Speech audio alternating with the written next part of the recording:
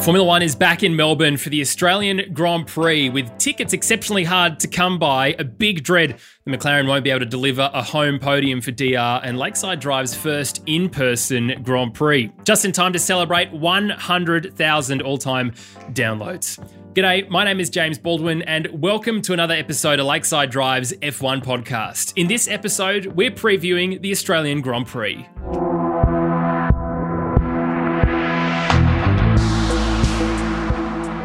And I'm joined, as always, by my friends and yours. It's the return of the Mac. G'day, Campy. Boys, gentlemen, ladies, how are you? Very, very well, mate. Sorry, I forgot Good to have you back. Classic. Freya, g'day. How are you? Yeah, I am here. Thank you. Good, thanks for being here. I'm Dave Munnis. How are you, my friend? I am very well. It's race week. Let's go, boys and girls. Keen as. Yeah. Very, very keen. Certainly he and I will be at the racetrack Thursday, Friday, Saturday and Sunday. It's going to be a very, very good week. Look, we hope to see you there as well. If you want to know more about what we're doing around the Oz Grand Prix, follow our socials. It's the best place because we'll have some updates for you as we go along. But a massive thank you to you for listening and watching as always. And thank you to those of you who have left us a review or a rating. Very, very much appreciated. A massive shout out rather to Hudson from Australia, who's left us 5 stars on Apple Podcasts, and Sydney DC, who says James and Campy are legends, completely ignoring the rest of the group. Tommy T specifically felt attacked. Big fan of that. Big fan of that. Well, lady and gents, we're back for the Australian Grand Prix. Who would have thought that it was actually going to happen? Certainly not us 2 years ago. But before we get into talking about the Oz Grand Prix, Campy, I want to get your thoughts on the first couple of races of the 2022 season. We haven't yet heard your thoughts. Talk to us about your hot tip so far.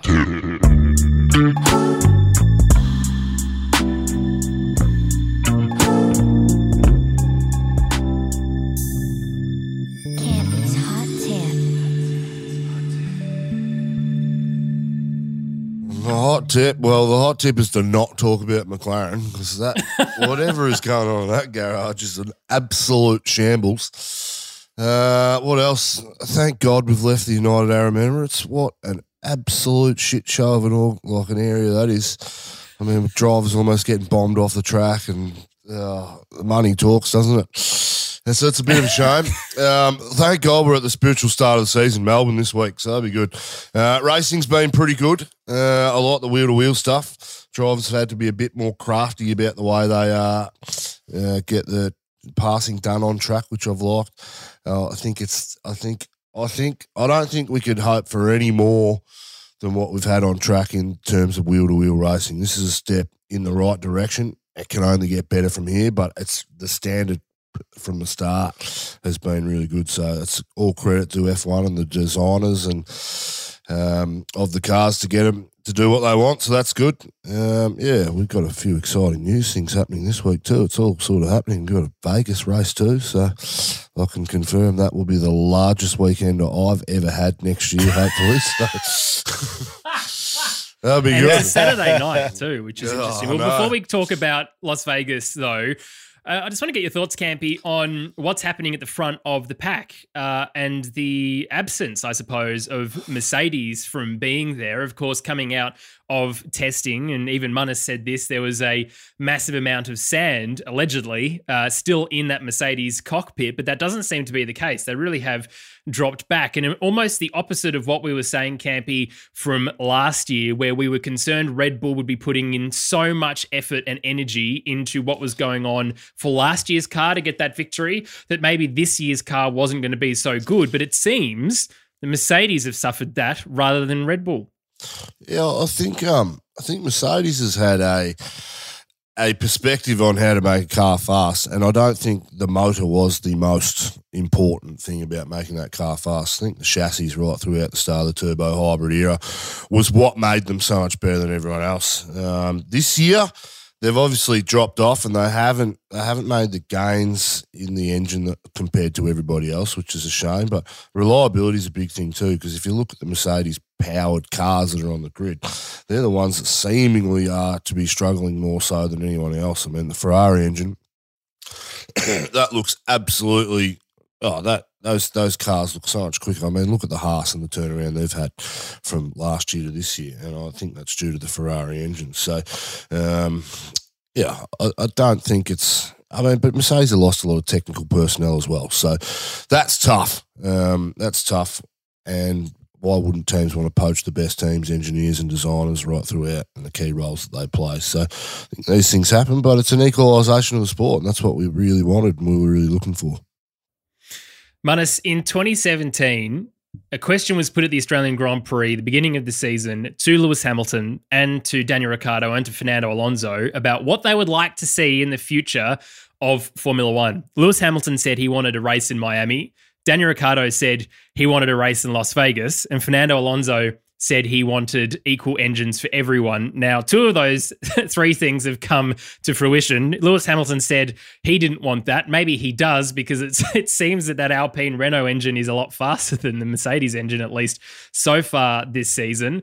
But this is a big shift, isn't it, for what we've seen Formula One? It really is now leaning into this Americanization of the sport, and it's not a bad thing, with Drive to Survive absolutely thriving from a Netflix point of view.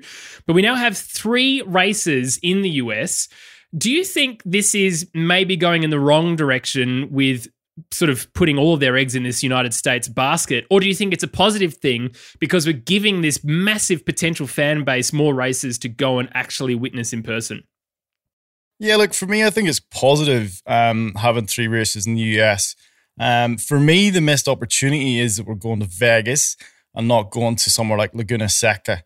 And yeah, people are going to say, look, it's a grade 2 circuit from the FIA. It doesn't have the grade 1 status for it to hold an F1 race. Nevertheless, in Las Vegas, we don't even have a track yet. For me, missed opportunity. I really want to go to somewhere like, Laguna Seca. It's got the history, it's got the mystique, and I'm going there to watch racing. Whereas Vegas, I'm going there to get off my tits, and I'm not going to see a race at all. So there's cars out there. True Irishman. Really? I like it. Yeah. But the move to the States is excellent. Yeah, it's an interesting one, isn't it? Because Laguna Seca, lots of people have also said, oh, well, then the corkscrew, you're not going to get a Formula One car. Well, just go look at Zach Brown's Instagram. He and I think Mika Hakkinen drove some old McLarens around there only a couple of months ago. So it can be done. It can be done. Look, I think everyone would love to see that, especially if you've played any form of car video game. So Campy hasn't done that, like Gran Turismo. You know, Laguna Seca is one of the legendary tracks, absolutely. But Freya, for you, I mean, because I know Campy's all in, this is important. I guess it's closer for you to go and watch and better for your time zones to go and watch more US races. But Las Vegas, it's different. Saturday night, so not a Sunday afternoon race, a Saturday night race. They're really leaning into the party vibe of the city. Do you think, though, this is coming at the cost of some of these older tracks? Because there has been some conversation around people would rather see Las Vegas as a track rather than Monaco as a track, because the potential is that there would actually be some racing there. What do you think about that side of the argument? Yeah, and I do kind of agree. I would like to see some of those old tracks revived, and to Manus's point, maybe they're not in the condition that they need to be right now, but as we've seen with Albert Park and the amazing upgrades that they're bringing to Australia, there's no reason why they can't be doing that with some of these older tracks. So if you're going to bring another race to the US, I would have loved to have seen some of the older ones revisited as options. I think it's a positive that we're going there. It shows the growth of Formula One in the US with a third race. And if you're seeing a stronger market in the US and that becomes a real opportunity for them, it might give them less of a reason to go back to places like Saudi. So I'm all for it. But I think potentially with a place like Vegas, the racing could be kind of the second spectacle, I suppose. So I wonder if it will be compromised on the quality of the racing just because of the absolute scenes of having a race in Vegas. But it's exciting. We haven't been there for 40 years or so. So it'll be interesting to see what they do with it. Campy, obviously Texas is your favourite part of the United States. It's the only part of the United States. Okay, fair enough. Las Vegas, though, is a thought process for you. It is, as I mentioned just before, a big party town, and so the big vibe is there. Some drivers have already said they'll be very potentially distracted by everything else that's going on, especially on a Saturday night. But it really is going to be a spectacle, isn't it? Oh, absolutely. I mean, the one thing that city is known for, other than its partying and its gambling, is for putting on events. And, I mean, there's so much to do when you're there. There's so many hundreds of things doing well. I know they've got an NFL team now, and that NFL team, when they're playing in Vegas that weekend, brings in, I think it's 750,000 people to the city every weekend. So it's quite an accessible place to, to put on big events, and it could turn out to be a bit of a jewel in the crown for F1 as a spectacle. But, I don't know how I feel about it. I'm not sure. 2 races in the States is enough for me. I'm not sure we need a third, but I can understand the decision-making. Talk about bigger markets. Why don't we go somewhere like India, an emerging global superpower, and it's, for technology and growth in those areas are massive. I think India's the sort of places we should be looking at. Even places like Sri Lanka too, that would be cool to go to. Different track conditions, really hot over there. And, they're hardcore motorsport lovers too in some of those areas as well. But this is the trajectory the sport is taking. And with Stefano Domenicali, he's come out publicly and said he'll give up places like Monaco and Spa, and doesn't really care about the history of the sport. It's about taking it forward as an entertainment thing. And I'm not sure I love that, because I think the money involved, particularly in places like Vegas, Miami, and the UAE, is just astronomical. And there's so many places that deserve racetracks that, can't compete on that level, which is a real shame. I mean, our government subsidises tens of millions of dollars a year to get the race, and that's only going to go up. But if that can be privately funded by, enterprises in these big cities, then, I mean, places like Melbourne in the future are just going to get thrown away. So, as always, there's politics in the sport, and that's the way it goes, unfortunately, sometimes. But it will be it should be something they do biannually, once every 3 years or something, maybe even 2. Not every year, because I don't think it needs to happen every year. Yeah, it's look, I mean, I agree with you that it's potentially too many races in the US. Having 3 in one country is a bit much, but I mean, the size of the country, at least, they can spread it all out over the place, which is ideal. For what Domenicali said, and it's a good point, because I wanted to bring this up as well for the rest of you guys, is that I'm not sure if you saw this, but he said, as Campy just said, he's happy to not renew contracts for those historic races that we have seen last year and the year before, certainly those who filled in for the COVID round of 2020 that had to jump in the European rounds. Do you think that's a shame, or do you maybe agree with him that it's time to take Formula One to these new markets, and with the rise of Drive to Survive and other things, that it's more about engaging with an audience all over the place rather than just traditionally going back to where we've normally raced? Manus, let's start with you. I like the idea of exploring new markets. Even I think South Africa would be a great place to go and race. India, as Campy said, it already has a Grade 1 track, so it's good to go. I'm all for that, and whether it was to happen biannually or whatever, I'd actually be quite supportive of that. To give up somewhere like Spa, honestly, it's my favorite weekend of the year. I actually think I would struggle if we start giving up Spas, Silverstones, even Monaco, the history and the prestige of the sport. I just don't want to watch a sport where we just race past iconic statues and, cities around the world. That's not really racing for me. I love the sport for the racing. I don't just want to see a bloody cruise liner parked out beside the track. I mean, we saw that how many times at Saudi. Yeah. That's not really what it's about for me. Do you know? And I actually really enjoy Spa. You get to see the crowd. You can hear the crowd. And that's why I like those old tracks. You don't necessarily get that in the city circuits. That said, don't get me wrong, Baku's one of my favorite weekends of the year as well, and it's a street circuit. So that's sort of my point of view on it. Freya? No, I tend to agree. I think there's a balance between looking for the future in terms of what the future of the sport is. How do you engage those new fans who might be looking for a spectacle and to see something different? But then it doesn't mean you have to do away with your history. You know, you learn so much from that. And it's such an incredible part of the sport, you know, being able to look back to those races so long ago in places like Monaco, that there's a huge amount of prestige that comes with that, which is also valuable to the sport as well. So I think there's a balance there. It would definitely be a shame to see them doing away with some of those older tracks, even if they're not producing the best racing. It's more about, okay, how do we make adjustments to the track so that we improve the racing, but keep that, keep that location potentially. I think the other thing is, if we're talking about fan engagement, some of these new tracks, they're actually incredibly inaccessible, whether it's because of ticket prices or location or whatever. So we can talk about fan engagement, but it's actually not that effective at the moment. Yeah, that's a very, very good point. And specifically for Miami, as we know, ticket prices, ridiculous, just absolutely ridiculous. But can I just say, like, F1 makes, like, places like, if we think Suzuka, you think of 130R, right? You think of Monza, or you think of Italy, automatically you're thinking of the main straight at Monza. A place like Silverstone, it's Maggots and Beckett's, or Spa, you know, it's Eau Rouge. I mean, that's what people love, and it doesn't matter where you go. Cars and F1 cars on these tracks are driving at the absolute limit, make these corners and make these places iconic, and that's what you want to try and build on.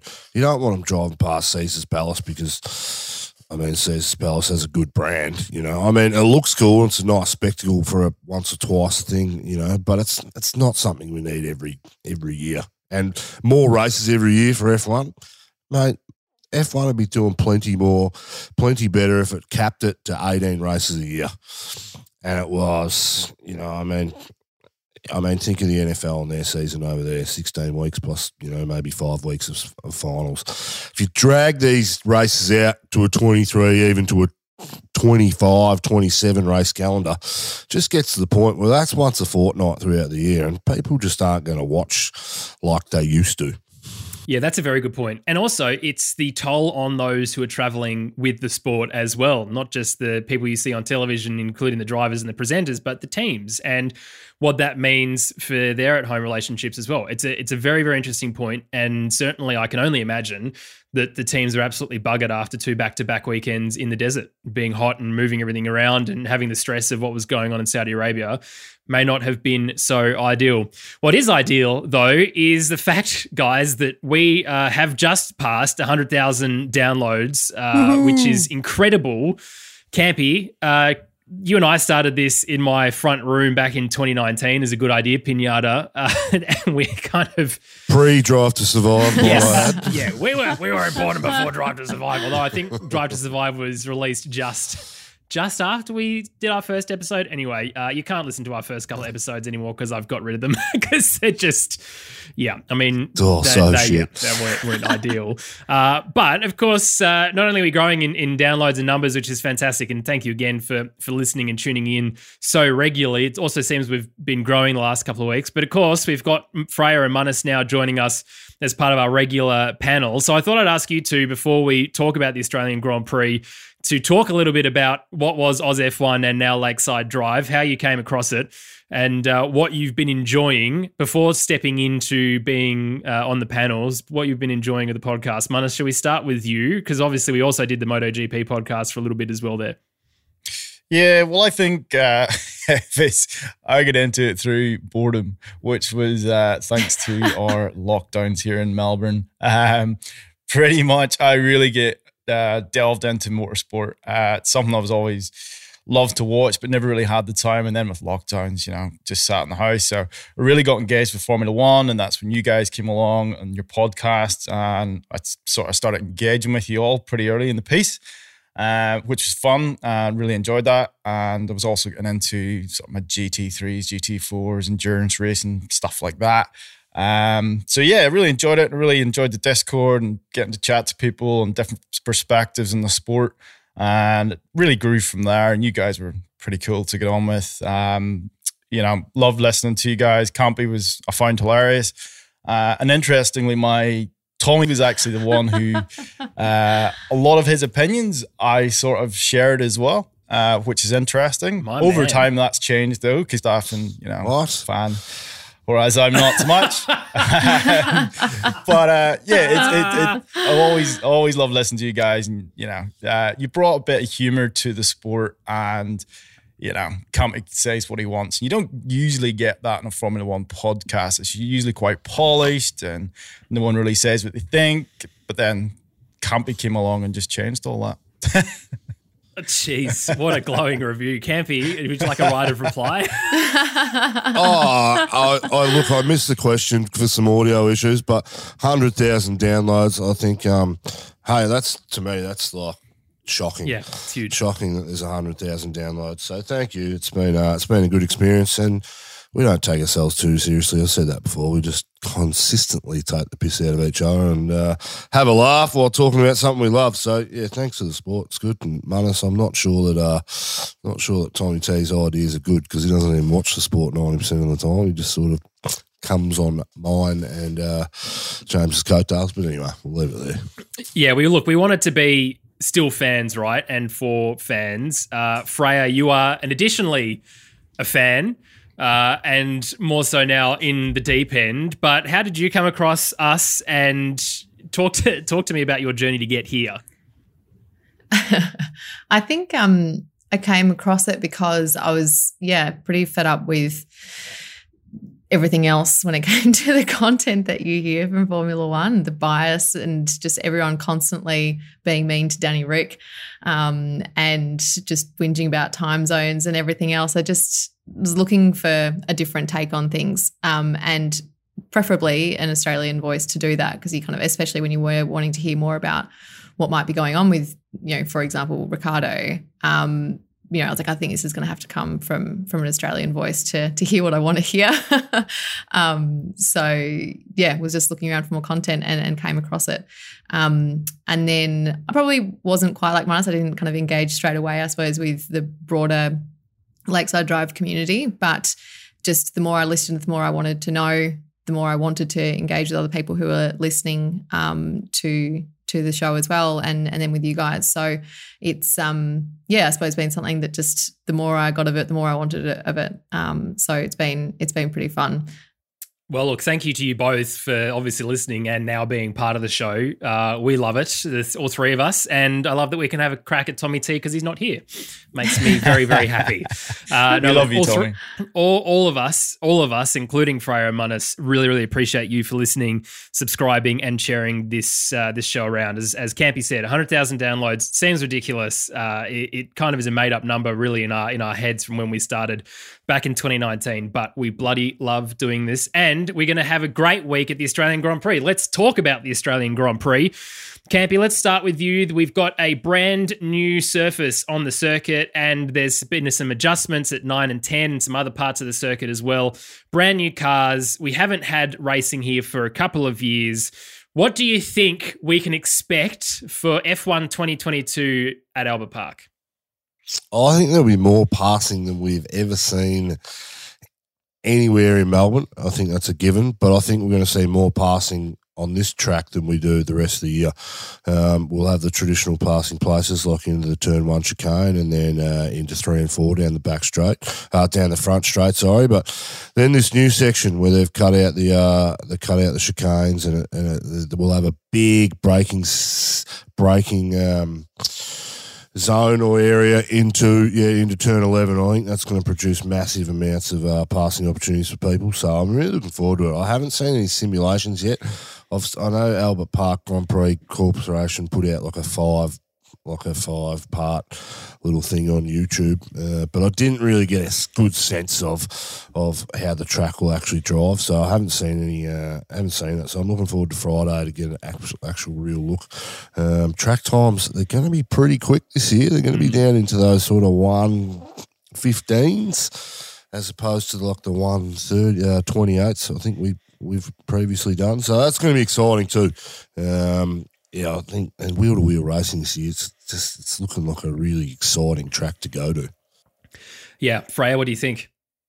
Oh, absolutely. And I feel like this isn't going to be a popular opinion probably, but maybe a blessing in disguise that Melbourne had the break, that you've now coinciding new cars with the upgrade to the track. So we're seeing cars that seem to be able to follow a lot more closely. We're getting much better and more sustained overtaking, and really amazing passes that kind of, don't end after one go. And I think when we combine that with the changes to this track, it should be quite an interesting race.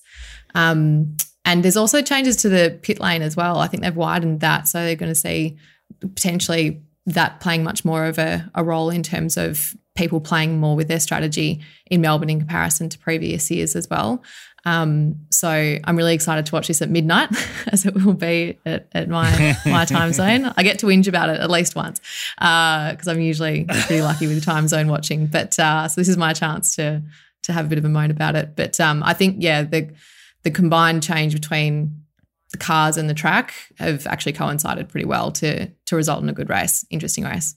Manus, it's great that we finally get a good race in our time zone. Everyone else can bloody whinge about it all they want, but put yourselves in the bin, because we have to deal with it with the other 22 races every bloody year. So I don't care. We're going to make the most of this, absolutely. But also for you, mate, there's arguably not been the best racing for the last couple of years where the Grand Prix happened in Albert Park. As Freya said, it's coinciding probably at the best time. We've got this massive demand for tickets, which we've never seen. There's never been a sellout that early on, at least, for the Australian Grand Prix. And certainly now the attitude of a lot of Australians is they want to get and see DR in a McLaren, or at least they thought they did maybe before the first two races. But for you and for what this means for the Australian Grand Prix moving forward, do you think that we can start seeing this as one of the best circuits on the calendar again? I absolutely hope so. As Freya says, the new cars, the upgrades, it's just going to be perfect timing. And everybody in Australia is sort of falling in love with this Drive to Survive, whether, obviously myself and Campy aren't big fans of it, but plenty of other people are. So there's a lot of engagement in the sport. And we're going to, it's unbelievable the numbers that's going to go to this over the course of the 4 days. And the one thing I'm really looking forward to is the widening of the track. I think we're going to see a lot of cars ride through turn 3, turn 6, which is going to be great to watch. So I can't wait to get down there. Can't wait to see the cars out on track. And I can't wait to basically just enjoy the atmosphere, because there's going to be so many people there and everybody's going to be pumped. And it's been so long since we've had racing here. And if you live in Melbourne, you know that week when you wake up on the Thursday morning and you hear that Minardi going around the track screaming at 6:30 a.m. It is the best thing in the world. It is so exciting. So good. And we also get an air show as well. So James, looking forward to that too. Yes. Yeah. What have we got this year? Do you know? It'll be a Stupid Hornet again. Super Hornet, sorry. That will be rocking around unless the F-35 comes down, but I don't know if they're utilising that yet for their air show performances. We'll see. Look, either way, not unhappy. Maybe all of it. And roulettes will be there as well. It'll be a good time for every Air Force pilot who's specifically flying that, not for the rest of them. Okay, let's talk about other things that we should be watching for in the race. First of all, Seb Vettel has been cleared. He's back for the Australian Grand Prix. Nico did a great job stepping into a car that wasn't so fast, wasn't as good as what we saw him in that Racing Point, as we've said previously.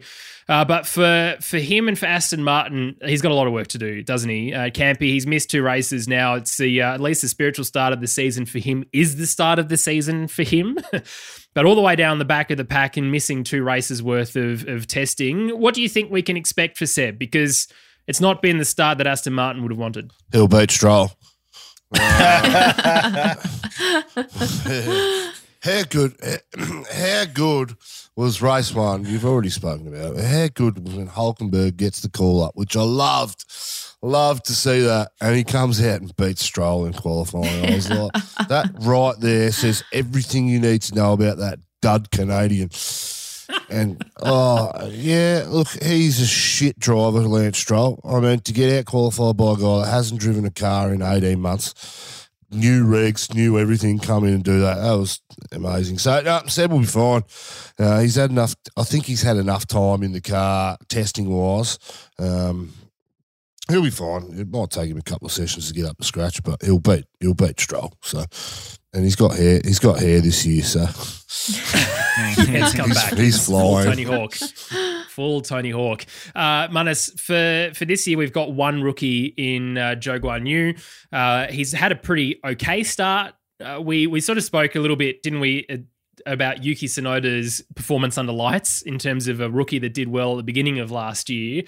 What do you think his chances are for the Australian Grand Prix? Not in the desert, not under lights, but the Alfa Romeo, of course, being powered by that Ferrari power unit and teammate with Valtteri Bottas. Do you think he's going to have a better ascension this season compared to Yuki and others' first season last year? I actually think he does. I've been quite impressed by him so far. He's had anti-stall issues in the last 2 races. Without that in the last race, he probably would have finished in the points. So that would have been 2 points finishes in a row. I'm quite impressed by how he's going. I think he'll have a good season, and I think he'll do pretty well around Albert Park. Yeah, his teammate, obviously absolutely bloody brilliant. Valtteri is on fire for everything, including social media content and the rest of it. His whole vibe is totally different. But someone else's vibe who's totally different is Charles Leclerc, at least according to someone in the Formula One paddock. But it's an interesting one because we've spoken about, Freya, haven't we, that Carlos has been very, very frustrated in that other Ferrari to not have been matching at least Charles Leclerc's times. Do you think, now that there's meat on the table, that this Ferrari pairing, just like Campy would have said years and years ago as the F1 prophet that he allegedly was, although maybe you're now taking that mantle, that we're seeing Charles really just pick it up and run with it, and maybe Carlos struggling to close that gap? I think it was interesting watching Charles over the last 2 races. He seems to be a lot more calm in comparison to last year, both during the race, but then also off the track. He's much more settled. He's making good decisions under pressure, which has been, I think, a bit of a vulnerability for him in the past. And we are used to seeing that from some of our more experienced drivers, VB and even Sainz himself, I suppose. And with sports like this, there's so many things that are important to work on in order to perform at that elite, exceptional level. And you're talking about things like, your confidence, your goal setting, and your visualization, motivation, emotional regulation, and making decisions under cognitive load as well.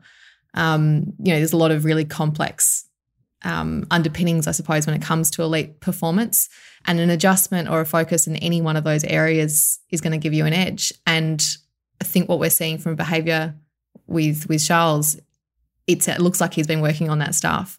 And it'll be interesting because I think from a teammate perspective, he'll also need to make sure that he can play to his strengths as well. But you've definitely seen a change in how he's carrying himself and his decision making, it's a pretty big shift. So I think, I want to see Sainz match his performance, and I think he'll have to then be careful that when he is frustrated, because perhaps he's not side by side with Charles, he doesn't let that affect his racing and his own decision making and performance. Campy, Carlos has been up against someone as good as Charles in Max Verstappen, of course, his time at Toro Rosso.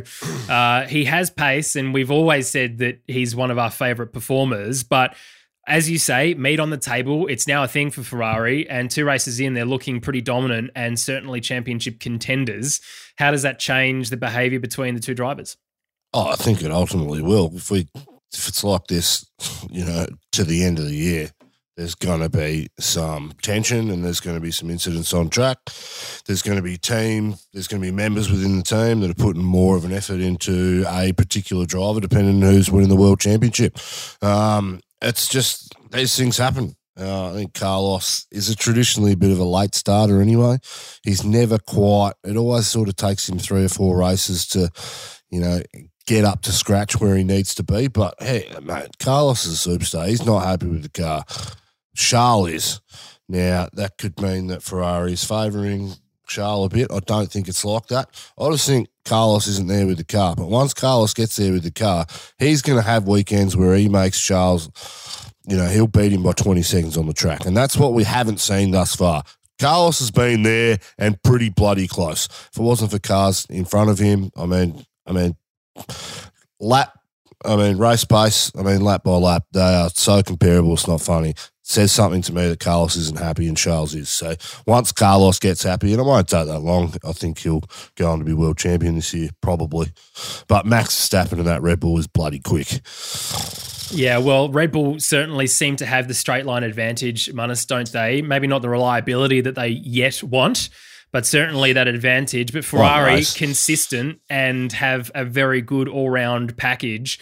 This is going to be potentially interesting all the way to the end of the season. As a result of Saudi Arabia, though, and a lot of whinging from Max of Charles crossing the pit entry line. That's all I remember hearing from Max's radio. And then everyone get it going, oh, isn't it nice that they got out the car and they said well done to each other and it was an even fair race. Well, if you listen back to the radio, Max was whinging his head off most of the time following Charles. But it's a good thing to have, isn't it, Munnis? I mean, this is the changing of the guard now a little bit in terms of Lewis now dropping back and two youngsters having a crack. It was always going to happen. It was only a matter of time. But the Red Bull versus Ferrari, do you think it's going to be all the way to the end of the season, or do you think Ferrari are going to just develop the crap out of this car and go forward that Red Bull won't be able to keep up? Certainly hope it will go all season. I think this year Ferrari look the goods. I think they're in it for the duration of the season. And I'll tell you what, Charles Leclerc and Max Verstappen, that will get so toxic. It will pale in insignificance to what we've seen from Max and Lewis. It really will. Like, Leclerc on his day is just ruthless. He has a killer instinct. But to Freya's point, I think he's showing us definitely a maturity about him this year. He's making better decisions. He's not as rash. And I think that'll stand him in good stead for the season ahead. I actually think he can win the title. I really do. I know I said at the start of the season I thought Carlos, but I think Carlos might just lack that X factor compared to Charles. But maybe Campy's right. Maybe he's just not up to speed with the car yet. One of the benefits, of course, of Ferrari performing well is that other Ferrari-powered teams are performing well. And Campy, we haven't spoken yet to you about Haas's significant rise and the change in fortunes and the departure of Mazepin and the entry of K-Mag. So give us your thoughts. And also, Haas have performed very well at the Australian Grand Prix. All you have to do is look at the first season of Drive to Survive, where they've gone from looking like a bunch of wankers to looking like a bunch of legends for the first race of this season. What can they do at the Australian Grand Prix?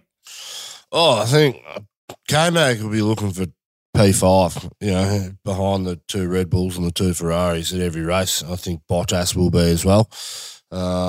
Stoked to see K-Mag back. I mean, masterstroke of a decision. He's a bona fide F1 driver. I think I have had my chance to say something about that in the first episode, maybe. But hey, and first race back, whatever he got, I can't remember what it was. He finished 10th in the second race too. But look, that fifth to 10th in the scoring, I think that's wide open. Could be anyone. We've seen Alpines be extremely quick at times, particularly over one lap in qualifying. Can't count out George Russell or Lewis Hamilton. I think Mercedes will figure it out at some stage, though. I think they are. I don't think it's as dire as what the media is playing out to be. I think Lewis has been pretty calm and composed when talking to media this year. I think we've probably got a bit more out of George Russell. He said, well, we know what the problem is, and we're trying to fix that problem. And I think once that problem's fixed, I think they'll be right back where they want to be, competing with the Ferrari and the Red Bull, but it might take some time. But as for K-Mag and Haas, love that for their organisers. Love that for their organisation. I think Mick Schumacher's getting shown up a bit. Not sure he's the driver that we want him or some have predicted him to be. Although this year will be a good year for him. His second race was better. But unfortunately, when K-Mag's getting fifth place on debut after being signed 10 days earlier, or whatever, like fifth or sixth or whatever it was from memory, that doesn't look good for Mick Schumacher, who's been in the car for a while. So anyway, look, they can do anything they want. Defending Mick, though, at least he now has someone to learn from rather than just another rookie alongside. So absolutely, you would expect that K-Mag would immediately be faster because he's just got more experience in a Formula One car, understanding setup and the rest of it, especially from teams like McLaren and Renault, and then coming into Haas. He has that wealth of knowledge and Yeah, as Freya said to me at one point, the joy that we have is ridiculous just to see K-Mag back in the paddock. It's who knows why it's there. It's just there, and it's bloody good to see it. How good's this for Oscar Piastri though? I mean, you got Guan Yu Zhou or Zhou Guan Yu, whatever his name is. He's come out and performed really well. And we know that Oscar's better than him. Like, hands down, there was one race last year where Guan Yu Zhou got the better of him. I think it was at Baku. But every other race, Oscar was miles ahead of him, and race pace and qualifying pace was way better. So I think it says a lot for Oscar and where he's going to come into with his pecking order within the sport. Hopefully he gets a couple of drives this year due to COVID or something. Well, from memory, he will be doing a free practice session in Australia. I think I've read that somewhere. So that'll be good to see him in a current car rather than one of the previous Renault cars. Let's talk, though, about the other Australian, of course, DR. It's his home race, or his second home race, or third home race, depending if you include a team and where he actually lives. The Australian Grand Prix advantage, hometown advantage. Hopefully it's worth a couple of tenths, although I doubt it. Different scenario for McLaren, though, Freya, from the desert. Obviously, we know that the cooling issues were the biggest issues for them in comparison to Barcelona for testing. Hopefully that's not a thing for them in Melbourne. But with looking back at last week's race, we saw, of course, McLaren get some points with Lando. He was only seventh, I think, by a tenth of a second or 100th of a second from Ocon. So there is some upsides, I suppose. Andreas Seidel said that he's got confidence that DR would have finished in the points too if it wasn't for the issues. So what can we expect for Daniel, apart from him winning the World Championship this year, which is still technically possible? What can we expect from him? What does success look like for DR this weekend? Success, I think, is just constantly improving on each race at this point in time, to be honest. Like, they just have to keep stepping in the right direction and not fall back into what we kind of saw in that first weekend, which was abysmal at the end of the day. It was positive to hear him speaking quite optimistically about how the car felt last weekend, in that he said, there's only so much you can do in a week, and the difference was quite significant in his view in terms of what they had managed to achieve in that 1 week. So that, I think, was gave me a bit of optimism that maybe was lacking before. So hopefully that is the same again. And yeah, again, if the cooling issues aren't as much of a problem, then maybe he's got a better chance of performing. I'm hoping that this is a track that we just get to see some of the actual kind of racecraft of the more experienced drivers being allowed to do its work. Again, they've got cars that they're more able to do that in now. And I think that's where K-Mag will absolutely shine in Melbourne, is what I think is going to happen. Because we're actually going to be able to let them race. And it's on a track where we should see more overtaking in comparison to previous years. And hopefully DR fits into that category as well. Manus, what's your expectations for DR this weekend? Look, for me, hopefully he can finish in the points. I think that would be a good step forward for him. The temperatures this week are going to be low 20s, so hopefully that helps car performance, and hopefully there's more upgrades coming. We've got to remain positive, and yeah, he is at home. Hopefully the crowd can get behind him, and just hope and pray that we can get some points on the board and make a step forward for the season. Campy, our boy DR. I mean, it's not been a good start, has it, to his World Drivers' Championship 2022 campaign. But from your view, finally, what do you think we can expect? Anyway, I've got no expectation for Danny Rick. He'll beat Lando. I think his race pace is better than Lando. I think qualifying, he's better than he was last year, which is good. He still had less time in the car. I think qualifying, I think both have been within like a tenth or something, which is fine for me. Like, if you're within a tenth of your teammate, that can be made up by braking a fraction of a second later or earlier, getting on the accelerator. So that's not a big deal for me. But the race pace has been better from his teammate. But yeah, no expectations. We'll see what happens. Well, yeah, we'll see what happens. Well, it's only a couple of days away. Very, very excitingly. Let's get your predictions, you three. Who you think the podium will be? Manus, let's start with you first, second, third. Who do you reckon? Ooh, Leclerc first, Second, I'll go with Max. And third, I'm going to say Oscar Piastri because Ocon's going to be down with COVID. I'm going bullish. The unexpected podium we didn't know we needed. That's right. Freya, how about you? Max, K-Mag, DR. Yep, that's absolutely a wishful podium. Campy for you? Alonso, Matthias Raikkonen will make a comeback. I think it'll be a Red Bull 1-2 because their straight line speed's too good. And I think Carlos will get third. If you too think that Kimi Raikkonen is coming back, feel free to join us in person where we can talk about it. Ahead of the Australian Grand Prix, we will be gathering for some drinks in a location which is yet to be determined. As I said, okay, Coppersmith, great. There you go. The details Clarendon of exactly Street, South Melbourne. Lock it in. Great. There you go. You can tell Friday we've really night, 6 spoken o'clock. a lot about this. Friday night, 6 o'clock, Coppersmith in Melbourne.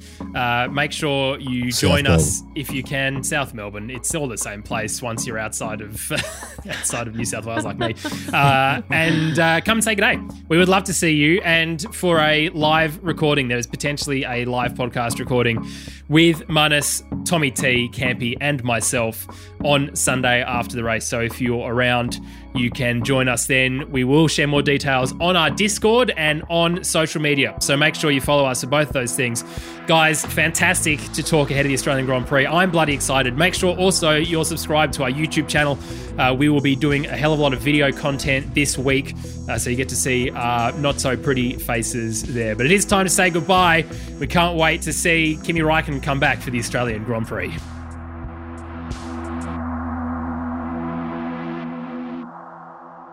Right. There you go. What a disaster. Absolute disaster. Edit that I'm going to have. Freya's trying to take the piss out of Campy while Campy's actually giving an answer. That's my favourite part. No. After that first race, my hopes and dreams have been smashed. Or don't. We don't want to know what you think anyway. Not sure. Well, yeah, who knows? I really got no idea. I got no expectation for them. I'm just trying please to do an imitation of not what you be think he's cynical. going to say. 2 races in. Do that. Freya, you obviously can't hear him weekend though. No.